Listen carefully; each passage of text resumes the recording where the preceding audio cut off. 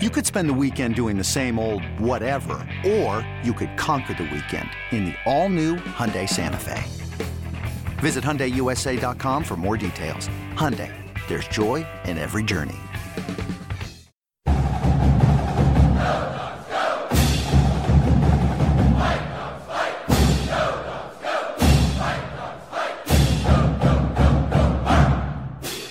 I'm Kim Grinolds of Dogman.com with Chris Fetters, Scott Eklund. Wednesday, week 4 of spring practice 2021. Practice today was in the stadium. We had some live sessions. We had some, just a lot of different situational type stuff. But I think the thing that stood out today was just probably the most high energy practice we've seen all spring, Chris. It was super competitive. They had another, for anyone that went to the scrimmage, was it last Saturday or Saturday before, where they had the lockout, the red zone lockout? So it was two, yeah. So essentially they did that again today. And to me, it was even more high energy and more competitive than the first one, because the defense seemed to run away with that one in front of the fans on that Saturday. Whereas today, I think they won 20-15. So the offense got some touchdowns. They, Sam Heward drove the threes all the way down to the final play of the period.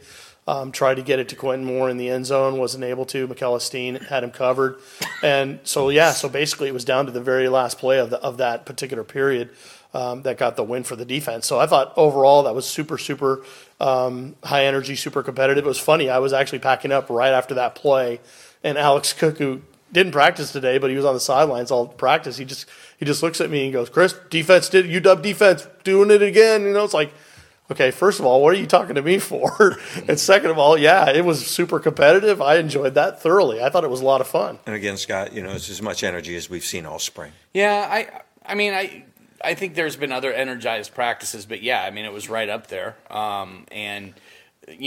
What's funny is sitting where we sit, Chris, you were sitting down on the other end, but we sit in the gaggle of media guys, and people are making observations and talking a lot, and I see this, saw that, that was a nice play, whatever. And but you can definitely see that things were a little amped up, and that the players were pretty high energy. I thought Savell Smalls looked good today. I thought he had some energy after missing. I know he was working out on Monday, but haven't seen him in full pads in a while. Basically since he sacked Dylan Morris. Yeah, basically. So overall though, I thought it was a good practice. I thought the offense had a few moments here and there, but the defense definitely won the day. We had a skirmish as well today with who was that? Lolohea and Corey Luciano. Yeah. Corey Luciano seems to be in the middle of a lot of the skirmishes. Well, the O-line and D-line, they had some good one-on-ones today. Definitely very competitive, high energy as well. The fact that Zion Tupuola-Fatui was there, rolling around, doing his thing with his scooter, I think that gets the defensive guys amped up a little bit, that he's still obviously with them, still completely invested in what's going on. He was calling out some of the offensive linemen that he wanted to go up after. And people won't probably know this guy, Gage Hardy, one of the offensive linemen, the walk-ons. He's playing some right tackle for them. And he was out on that end, and Zion was kind of chatting it up. And I think Gage at some point just had enough. And he's like, "Stop talking." He's like, don't. He goes, "Watch out, man. I'm gonna hit your wheel if you don't watch out." It's like, so clearly they're going after it a little bit. And I know the offensive line also didn't appreciate the fact that Dom Hampton took down Cameron Davis during one of the live periods, where I think it was actually just a rap tempo play or a thud tempo play. It wasn't like fully live, and yet Dom Hampton gave Cam Davis a little love touch and a little love push, and the offensive line didn't like that at all. So yeah, I think they know that they're getting to the end of it. And I think the other thing is, I don't want to jump too far ahead, but with the spring game coming on Saturday, the teams have been split, so they kind of know who they're going to be playing, who they're not going to be playing. And I think some of the internal stuff's already playing out. I was going to bring that up. They had the draft last night. We'll talk about that a little bit later. Yeah. But I think the smack talking for the spring game with the draft being held started. last night, I think that had something to do with it. I think And while that's fans think the fights are good, coaches absolutely hate that stuff. They don't want punches being thrown and stuff. But, since Chris Peterson's been here, skirmishes have been probably, not few and far between. But, sometimes they just need to let it out. Well, they want him amped up, and Jimmy, he's going to break it up as quick as possible. But inside, he's doing handsprings because he wants these guys to be that fired up. And like Jordan Lolohea, who I thought had a really good day, and again, not trying to jump ahead, but he was a situation where he ran into Patrick O'Brien, and he wasn't trying to hit him, but he ran into him because I think it was either a false start or something like that. So not everybody was on the whistle, and he kind of knocks him down a little bit, and Jimmy's going right to him. It's like, Jordan, don't do that. Just be aware of what's going on. So, yeah, energy's running high and stuff like that, but they do have the mechanics that they have to worry about.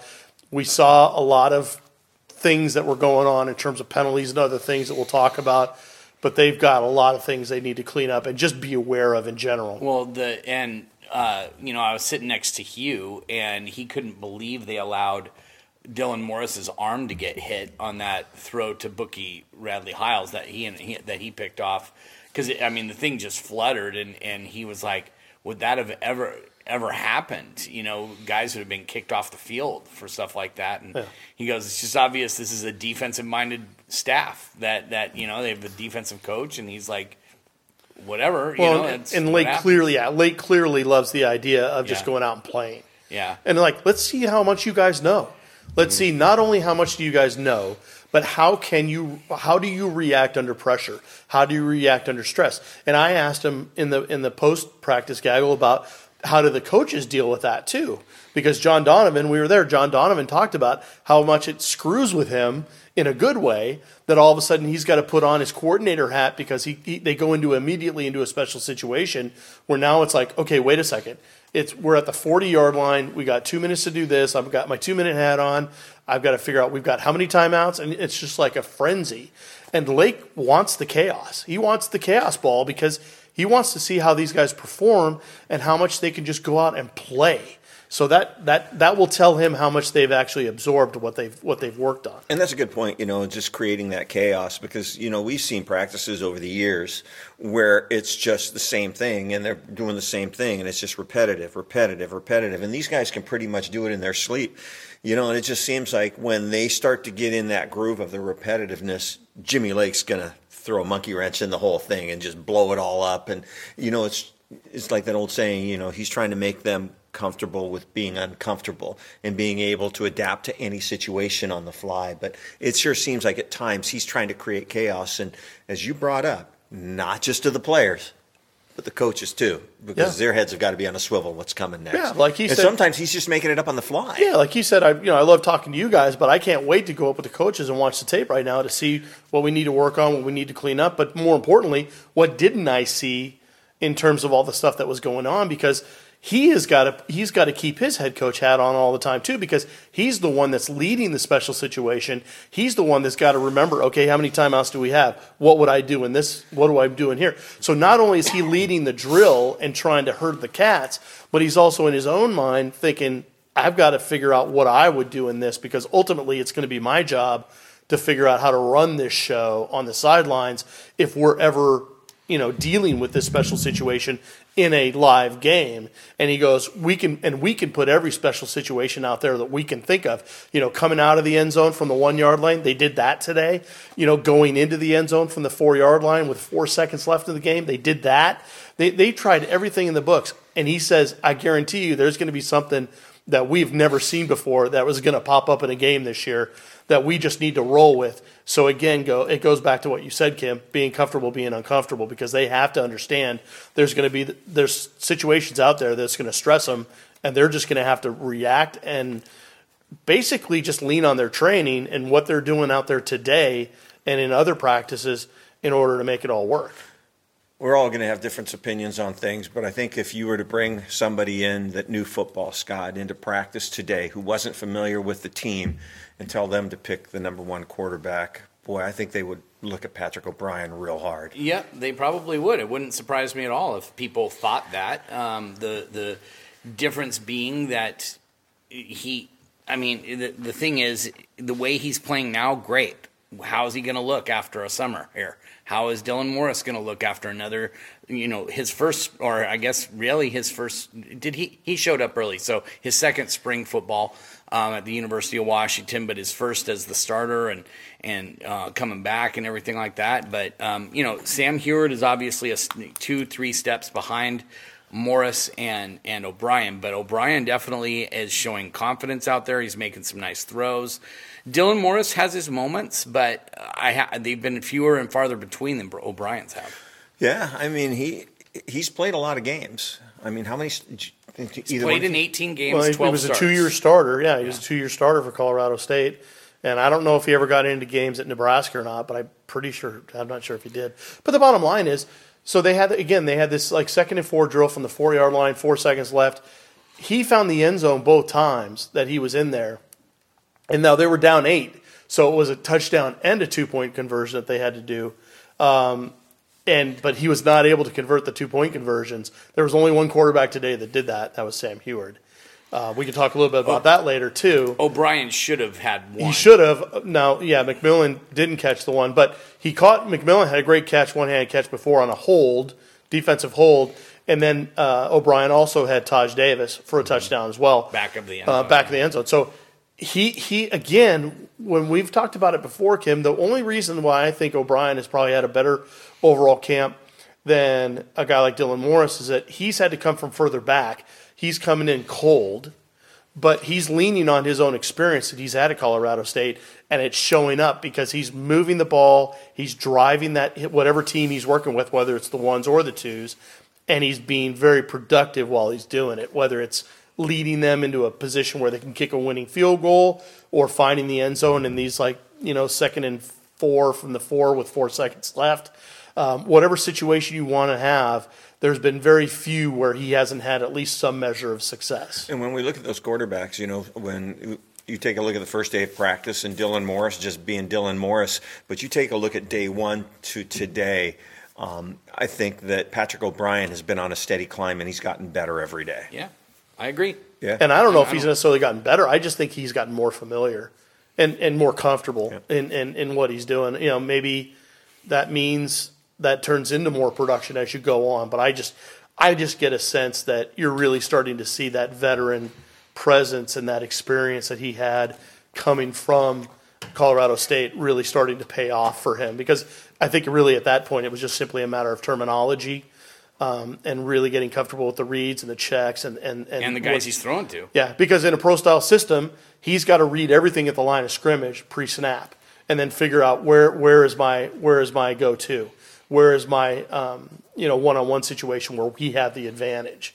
And so that's very difficult to do when you're dealing with brand new terminology. He understands the overall concept. It's just getting into timing.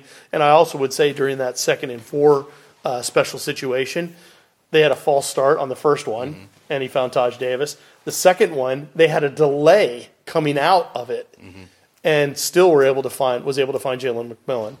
So not only is he making it happen, but he's doing it after some unforced errors, which I know they're going to have to clean up sure. I made a comment on both of those because he got a penalty before he threw both of the touchdown passes. Yep. I just said he wanted more room to work with because they were on the 4 and they ended up on the 9. Ironically, it probably did help them. Yeah. But I guarantee you the coaches aren't going to look at it that way.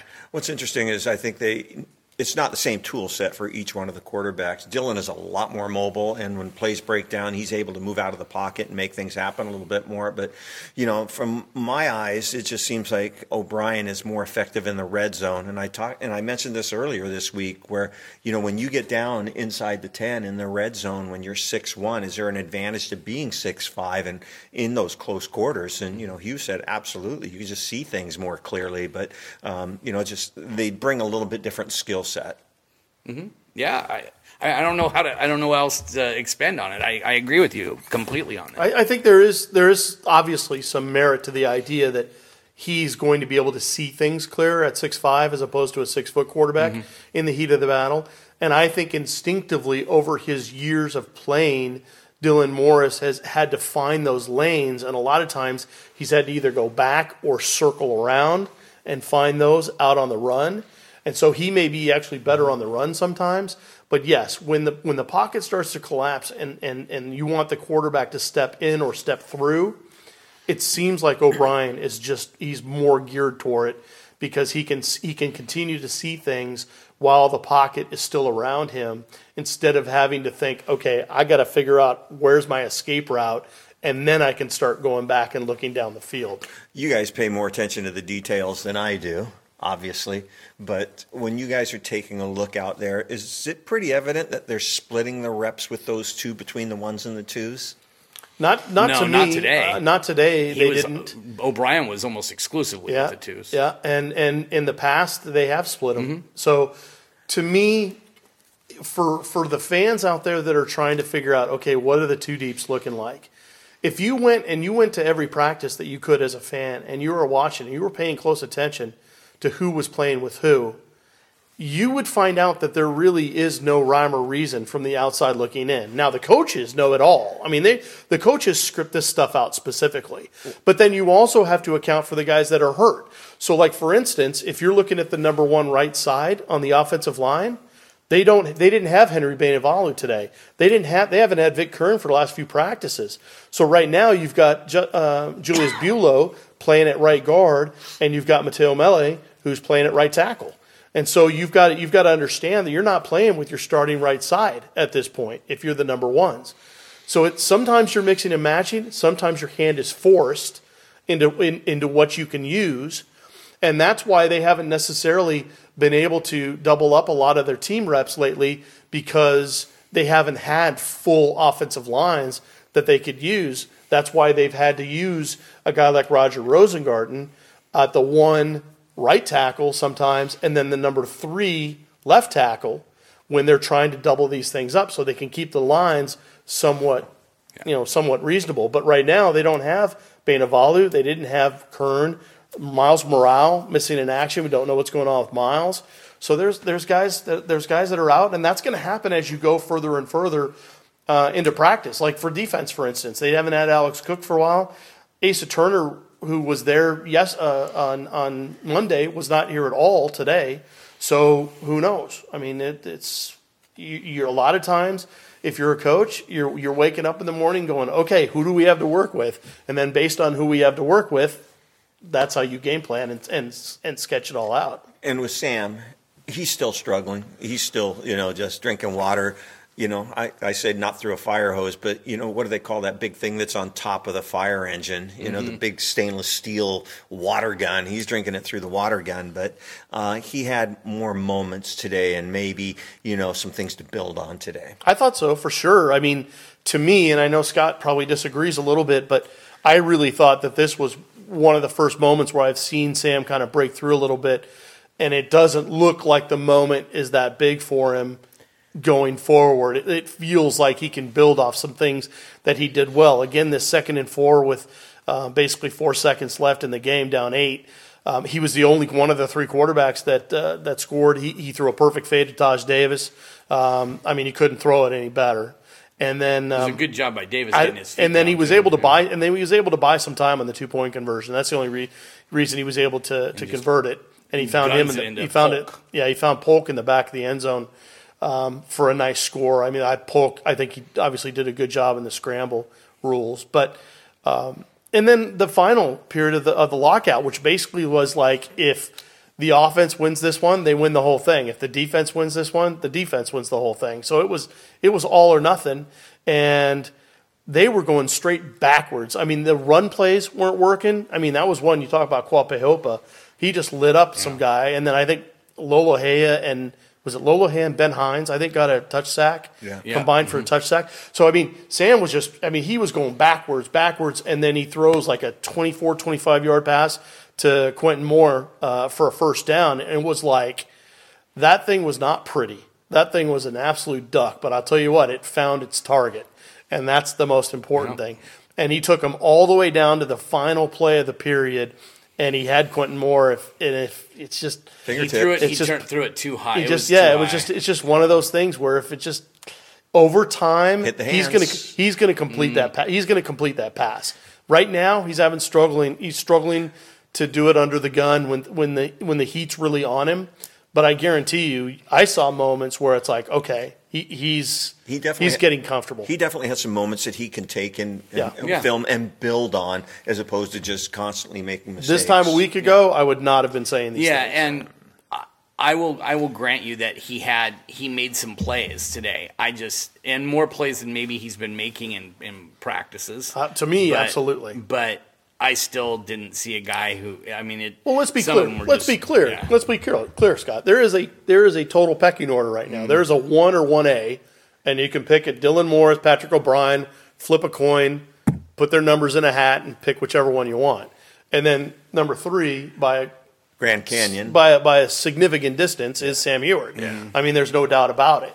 I'm just saying, I finally thought I saw moments where he was able to come up for air a little bit. Yeah. Instead of him just swimming under the water for a long stretch so far this spring. Okay, I might not completely agree with it, but I see your point a little more than our pre-podcast discussion where I was like, what? Well, were you going to pummel me into submission? I could.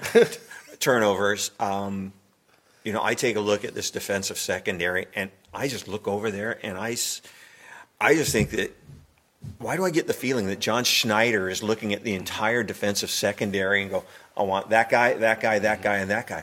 But they all just look the part. I mean, guys that, aren't with the number ones, but I'm telling you, Jacoby Covington looks like a guy. Yeah. James Smith looks like a guy. Mikel Esteen looks like a guy. Elijah Jackson. I mean, you take a look at the size of that cornerback room and what they look like. Have you ever seen a cornerback room that looks that? No. I mean, I know you've been a big Covington fan for a while now. He was playing he was playing safety. Well, that's what I'm going to ask you. I mean, what position do you think is his best? Because I think personally, for me, it's safety. But he's gotten so many reps at corner, and he's done such a good job at corner. I wonder if now they're having second thoughts as to where they want to see him. Well, the thing is, their cornerback room, from a scholarship standpoint, is not very deep. Because they've moved him to safety.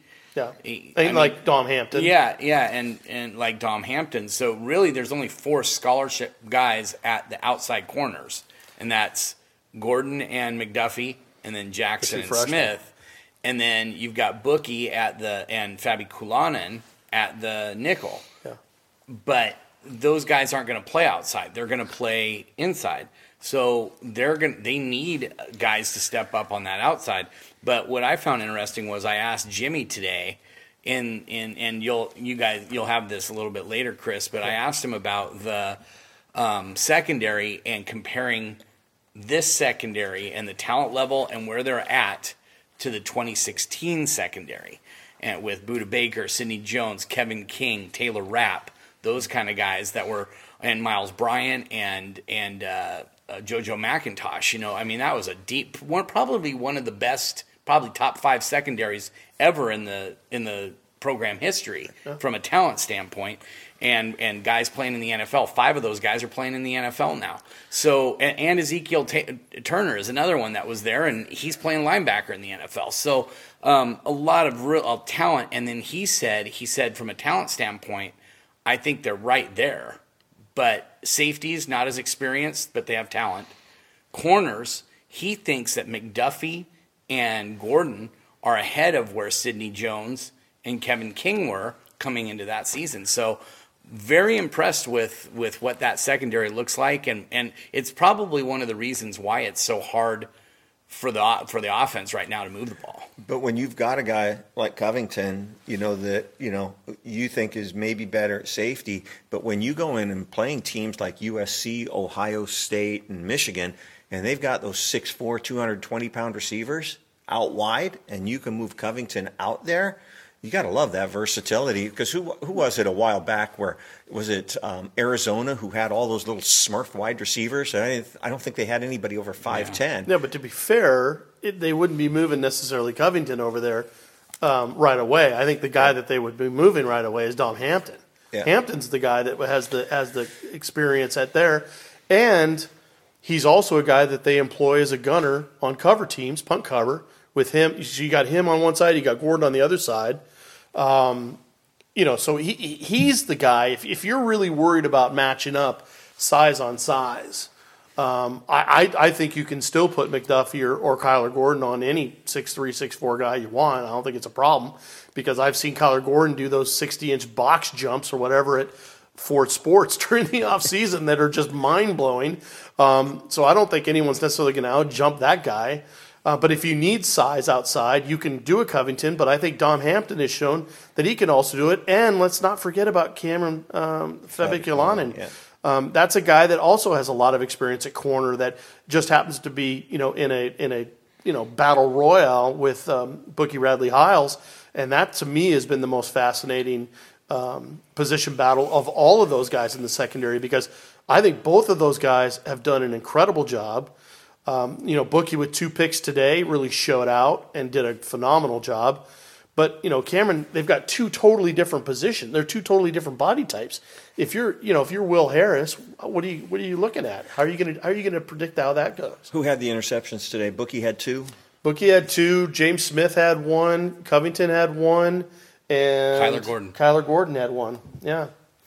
So that's the thing. And it almost feels like it's new guys every day because on Monday, who was it? Esteen had a pick. And, you can go by almost every other practice and find new guys that have had interceptions. And that best hands in the room, I think that's going to be a really interesting battle. Who was it who had the interception for 100 yards and was running it that back? Was Bookie. With Corey Luciano chasing him, and Bookie was just kind of taunting him and reaching the ball back. He held the ball out for him. But I'll tell you what, it'll tell you a little bit about Luciano because not only is Luciano the number 2 center right now, that they want to get him on the field. It wouldn't surprise me, to be honest, if Vainikolu ever did not see time during the season, because there's no reason he won't play. I don't know why he wasn't playing today, to be honest. He wasn't even dressed. He wasn't dressed, but he was out there. Yeah. And but I could see Luciano playing right guard some too, and them being totally happy with that. His athleticism, I think he might be the best pure athlete on that offensive line because he's an up man too. On their punt covers. That's ridiculous. And he played tight end. Yeah.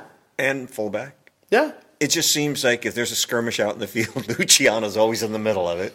Yeah, they do a good job. I think Bulow has been involved in a couple of them as well. There's certainly some guys out there that like to mix it up. Penalties today. Yeah, a lot of offensive penalties, a lot of false starts, drawing delays, guys the delays too. And, the delays are that. To be honest with you, false starts, it's not great. And some of them are because the defensive line is so aggressive and they're bringing guys. It feels like every time they're bringing someone from somewhere. So that's going to play with their heads. But to be honest with you, I would if I was John Donovan, the thing that I'd be pulling whatever hair I still have left on my head out is those delays. The delay of game. It's just brutal. Well, and a couple of I saw at least 2 of the false start penalties were on receivers. Yeah. One was on Polk on the, ball at the last play of the game situation, and he gets called for flinching, and he kind of looked like he was like, "What did I do?" But they called it. And that's the other thing. Like I was watching Gard Memolar in the one-on-ones, and he looked phenomenal. He just was locking guys up, pancaking them, looked really good doing it. And then he gets into those, that late drill situation where the pressure is on, and you've got to be spot on, and your communication's got to be on point. And he false starts, and it's just right out there. Mm-hmm. And you just go, "What are you doing?" It's like, it's so hard for these first year guys to get in it and just. Okay, how do I react? Well, especially these guys like Gard Memolar, who never got he never got a spring ball last year. He never even really got a fall camp. I know they had practice, but it isn't the same thing where they're throwing you in these situations, So this is really. It was just when Jimmy started spring, and he said, like half of our roster hasn't even been through a spring practice yet, because. Anybody who showed up after the 2019 spring football, and what do they have, 2 or 3 early enrollees for that? Anybody who showed up in June of that year, this is their so we're talking almost 2 full years since they had spring football, and and this is their first one. And I just thought about this too, Scott. I was just more to the point. Mm-hmm. Remember the 4 games that they played last year, they still played in front of nobody. Yeah. So this is literally when they go live sometimes, and Lake does the thing where he wants them to kind of go live close to the end zone, or maybe on 3rd and shorts, or those types of things where he wants to see how they really react. Mm-hmm. These are the first real live snaps where they've played in front of people ever at Washington.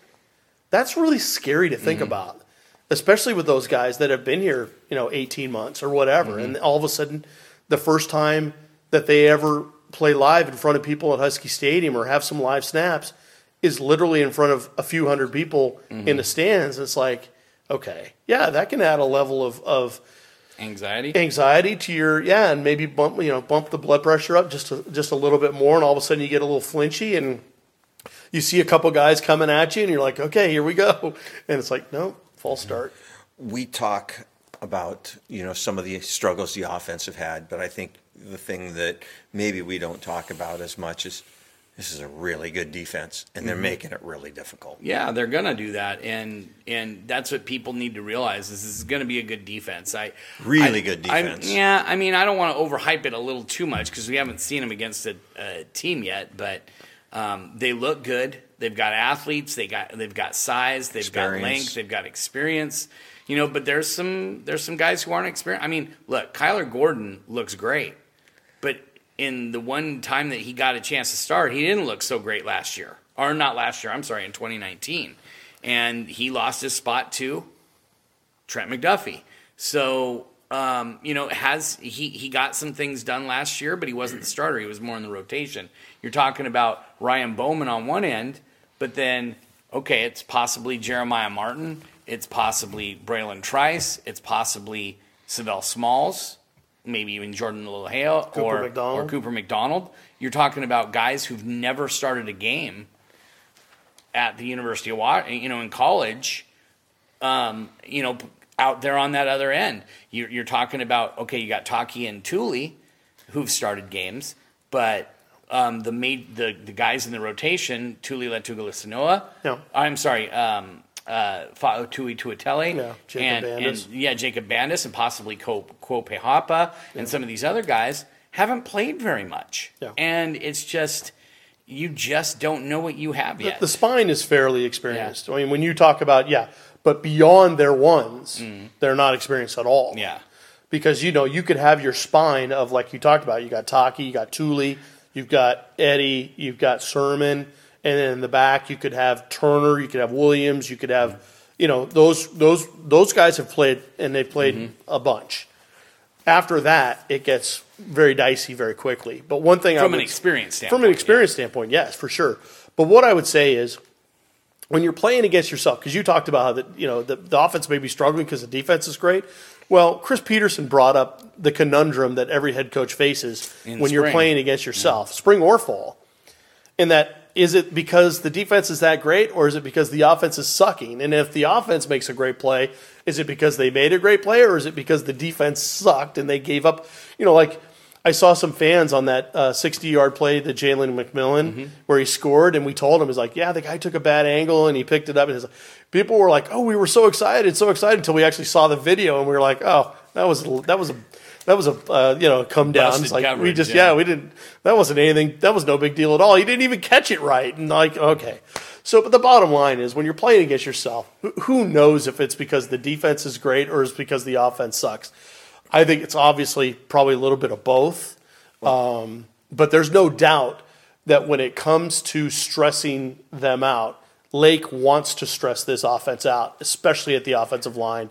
He wants them to see all guys coming from all different angles. He doesn't want just 4-on-4 guys. He wants to see 6 guys in the line of scrimmage, 7 guys coming in and out, because he wants those guys to be stressed, because he knows that's what they're going to see once the season hits. Well, I think the biggest difference you're going to see, which I think the unit that's improved the most this year, I think the interior defensive line guys have I think they've grown up. Well, to be honest with you, Kim, and this is not to discount your opinion, because it's fair, and I think that they've done some great things.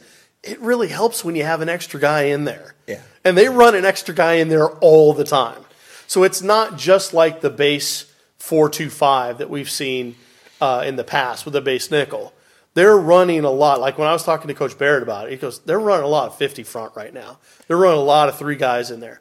So it's not just Taki and Thule, but it's also usually with Tuatele. Or it's usually with Bandis in there. Well, who did Jimmy say he had to hold back the most this spring? Was it Taki?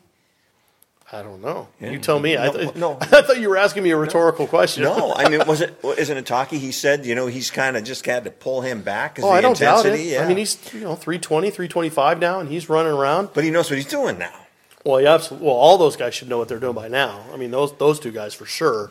But the bottom line is, when they're Bob Gregory, we can go back to the very first time we talked to Bob in spring, and he said, what was priority number 1 after the season when they did the autopsy? Said it was to stop the run. Stop the run. We have to figure out how to do it. And and we're going to hear fans all, after that Stanford game, everyone's like, I hated that 3rd and long when they were still running just the 2 inside tackles and that's all they had. And of course you just put an extra guy in there and it makes it sound so simple. But I'm telling you what, that's exactly what they're doing right now. And they're stopping the run in those live periods. The guy who's flashing is the freshman. I've seen some really nice things. Pehopa, how do you pronounce it? Pehopa. He just seems to have a long body, short legs, leverage, and he seems to move real well. Had 2 sacks today. Got in the backfield a lot. Got a running play. Got stuffed a running play up the middle. Yeah, I mean, how big is he? He looked really good. He was, I think it was 6'3", 295, 300, something like that. Looks bigger. Yeah, I think he's bigger than that now, but that's what I think we had him listed. That's really a guy to keep an eye on. Yeah. I mean, he, like Sam, he should still be in high school, right? Yeah, he was an early enrollee. He actually showed up in he showed up January. in winter. Yeah, he showed up in January. And then Voy Tanufi has looked good at times too, although he looks small, doesn't he, Chris? When he's definitely out there? Smaller. Yeah, I mean, compared to Pehopa. Yeah, because he's 275. He's about 6'1", 275. Yeah. So Pehopa's listed at 6'3", 320 on the official roster. Okay. And Tanufi is listed at 270. Yeah. 6'1", 270. Yeah. So they really are 2 different body types. Mm-hmm. And in some ways, they're kind of in the way that Taki and Thule came in, because Taki was the one that was always the bigger guy, because they were thinking of even using him on offense potentially when he came in as a guard, because a lot of people thought he might be a better offensive player. He was an all-state guard in high school. Utah. Had a chance to talk to Jimmy after practice, and they held their draft last night for the spring game, and it was Cade Otten and Jackson Kirkland who were captains in drafting, and I asked him who the number 1 overall draft pick on that was. And Jimmy declined. He didn't bite, but that's why I think we saw a little bit more hyped up energy. But are they going to release the teams tomorrow? Did they say? I don't think so. I don't know. I'm just hoping we get a roster. Yeah, that's all I'm hoping for. Yeah, just because it's going to be difficult to literally try to break down 100+ guys and figure out who's on each team, because that. Well, I think one's going to wear purple and one's going to wear white. Well, no. But I'm talking about in terms of the numbers, trying to make sure that you've got every guy locked in, and knowing which team they were on. Yeah. Also asked Jimmy if there was a scenario, like I asked, Coach Donovan, if there was a scenario where he could see playing 2 quarterbacks and who makes that decision. And he didn't bite on that either. Yeah, he said way too early to make that call. And he did it without profanity. Yeah. I don't think you caught him quite as off guard as you did with John Donovan on that question. Yeah, so I don't think Jimmy's going to bite on that one for a while. Anything else Jimmy said that stood out? Well, like I mentioned earlier on the secondary, that he thought that this secondary from a talent standpoint was right up there with the 2016. I guess I didn't expect him to say anything different, but I think he's actually telling the truth. I don't think that's coach speak. Yeah. I think it's actually true. But I mean, if this secondary can be that good, this is going to be a really good defense. Yeah, I think his comments on Elijah Molden, because we asked him some draft related stuff. This is the last time we're going to get a chance to talk to him before the draft, which starts tomorrow, Thursday, and. Just his thoughts of Molden and how he's so talented and so versatile that he could play anywhere that a defensive coordinator would want him to play. Doesn't really matter. I mean, he thinks that, nickel is probably the spot he should be playing, and I think that's probably the feedback that they've been getting for him. But he goes, he can play corner, he can play safety. It's no big deal. He's done it all for us, and I think Jimmy's going to get a text from Keith Taylor, and it's going to go, "Damn it, Coach! I wasn't a 2-star," because that's about the second or third time he's called Keith Taylor a 2-star. What he does, the context of that he never ever adds, because it doesn't help his narrative at all, is that Keith Taylor was a 2-star because he committed to Washington. He wasn't a 2-star though. But it doesn't matter. He was a 4. But even so, but to me it doesn't even matter, because he committed to Washington like 2 years before he could even sign anything. I know. So it's like, how is he expected to be? Well, let's put it this way. I think it sticks in his craw, because I think Keith Taylor was given more stars and then dropped down as things went on, if I remember correctly. He was a 4-star. Because he committed and he played a little bit, but he didn't kill. He didn't kill it. But on the other hand, Jimmy. Okay, so we rated him too low. Well, then you did a great job of developing him. I know. But listen. It's the same thing every year for these coaches. Yeah, notice he doesn't talk about Elijah Molden's stars. Or Shaq Thompson. The thing is, it's not just Jimmy Lake. It's not just Chris Peterson. Yeah. It's every coaching staff, from Nick Saban to Steve Sarkisian to Kyle Whittingham. They all are really excited when you rate their guys 5 stars, because they announce it all, and they ridicule us for rating other guys lower. Yeah. And I keep saying it. Whatever fits their narrative is what they're going to harp on. It isn't unique to any coach. They all don't like what we do, because the problem is the other thing is too, when it's a 5-star, fans think that means the guy is supposed to come in and start right away. And I don't think the coaches always like the fact that the fans think if a guy's a 5-star and doesn't start right away, he's a bust. Because that isn't the case. Spring game, Saturday at 12:30. Tickets evidently were all sold out, but sounds like they may release a few more. Yeah, it does sound like they're possibly tomorrow. They're reevaluating this. Yeah, so keep an eye on GoHuskies.com. Yeah, no, it sounds like Friday at some point they're going to do that. We weren't given a time as to when they're going to get released. So just keep checking our site. Yeah. Friday's practice, from all indications, sounds like it's pretty much just going to be a walkthrough. Yep. Yeah. And then also... but I'll be here. Yeah, I won't be. I won't be. Okay. Scott, just quickly, we were at an event last night with Tracy Ford and Ford Sports and Air Football with Reggie Jones. You had a chance to talk to a couple of the guys. Anything jump out? No. I'll have stories up tomorrow. Malik Agbo is big. Yeah, he's a big boy and very well spoken. He wants to do. I asked him what he wants to major in. He said sports journalism and probably do like a sports broadcasting thing. Perfect fit. Would be a perfect fit there. And then the other guy I talked to was Josiah Wagner, a 2023 corner prospect out of Spanaway Lake, which actually is they've got a chance to be really good in the PCL they're in. So he was impressive. Was wearing a green and yellow shirt when we were there, that said Oregon on the bottom and a big Nike swoosh. So, and I said, "Is there anything to read into that?" He goes, "Oh, I was just cleaning out my closet and put the shirt on." So yeah, the only thing that jumped out to me, and hopefully this doesn't sound too negative, but Jabari Johnson.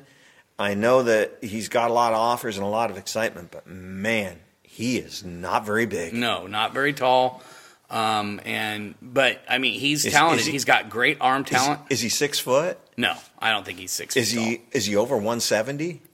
Oh yeah, he is. But it's not a good over 170. He's still got some. I was really surprised how small he was. I was too when I first saw him. Still really nice kid, really gregarious, great. But if we're talking about why aren't you offering a guy like him? Because I don't know if he fits what they're looking to do. If you look at who I still think John Donovan would have offered Sam Heward if he was the OC at the University of Washington when Sam was being recruited and everything. But that being said, I think Donovan, if you look at who he's tried to bring in, as walk-ons, guys that because he was looking at a kid out of San Diego who was 6'5", 235 pounds. He brings in Patrick O'Brien, who's 6'5", 6'6", 245 pounds. He wants a big guy. Yeah, but they also brought in Camden Sermon. Yeah, but that was as a walk-on, and that was a legacy guy and all that kind of stuff. So, I think they want more guys that look like Patrick O'Brien than they do guys who are on the smaller side. We've gone way too long on this. No, we haven't. Well, no, I was going to ask you guys, since the draft starts tomorrow, where do you guys think that these guys are going to get drafted? I think that they'll have 3 guys in the second round and Keith Taylor probably in the third or the fourth. Scott? I think there's a very slight chance someone could take a flyer on Joe Tryon in the end of the first round. So be paying attention tonight toward the end. Cleveland has really been I've heard they've really been looking at him, and Cleveland hasn't drafted this low. We could probably talk to Brandon Huffman because it's his favorite team, but I don't think they've drafted this low since Bernie Kosar was the quarterback. It's been a long time since they've drafted in the 20s. So I think Joe Tryon has a chance to sneak up there, but I agree with Kim. I think Molden, Onwuzurike, and Tryon all go in the second round. And I think Keith Taylor's probably a third or fourth rounder. And for the record, I think Joe Tryon, I think there is a team that's going to take a flyer on him because he's such a freak athlete, and they can turn him into whatever. They can turn him into whatever they want to in terms of a rush guy. Bruce Irvin. Yeah, I've used Bruce Irvin as a comp, not the player as a comp, but the situation as a comp. I totally could see another team doing like what the Seahawks did. So you think there's one first rounder and a couple of second rounders? I think Onwuzurike and Molden go early to mid-second, and I think Keith Taylor's either fourth or fifth. Right. Final thoughts, wrap it up real quick. I think everyone hopefully can, check out Go Huskies again on Friday. If you didn't get tickets for this game, I think it's going to be a lot of fun. I hope they do another lockout drill that was as competitive as it was today, because that really showed both sides getting after it and giving us some great entertainment and some guys making some great plays, but also plenty of mistakes that the coaches I know they're going to be eager to clean up. Scott Eklund?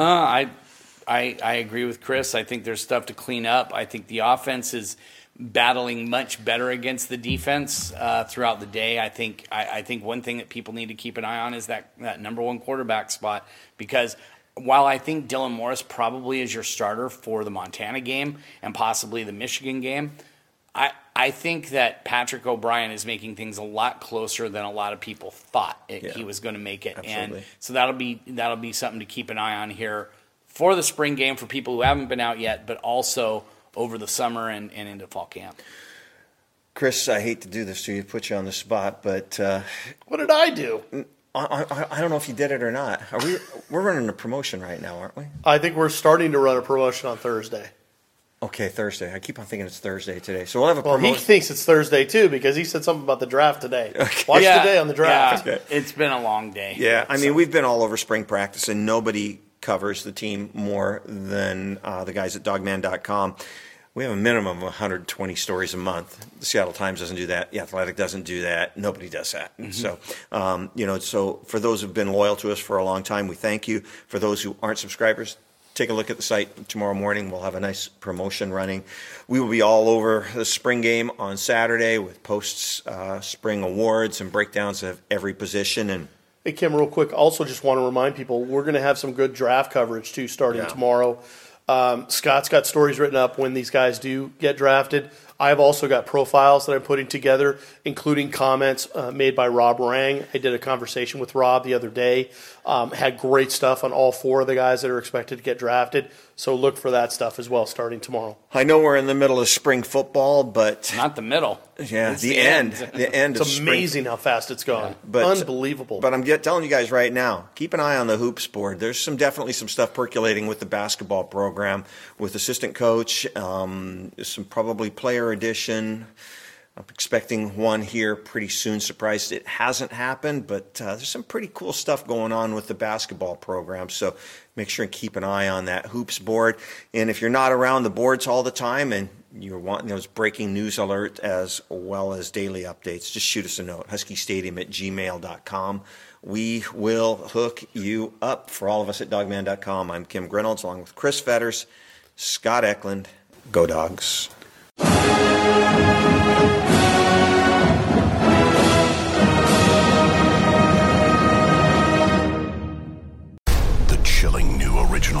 series on Paramount Plus. Why did he kill his family? The answer lies across the ocean in a woman named Sylvie. She's a CAN model. Where desire leads to deception. I ended up spending $12,000 and $15,000 a day. It was addictive. I can't get you out. And obsession leads to murder. Who did this to your family? You can't really maintain a fantasy forever. Control Alt Desire. Now streaming on Paramount Plus.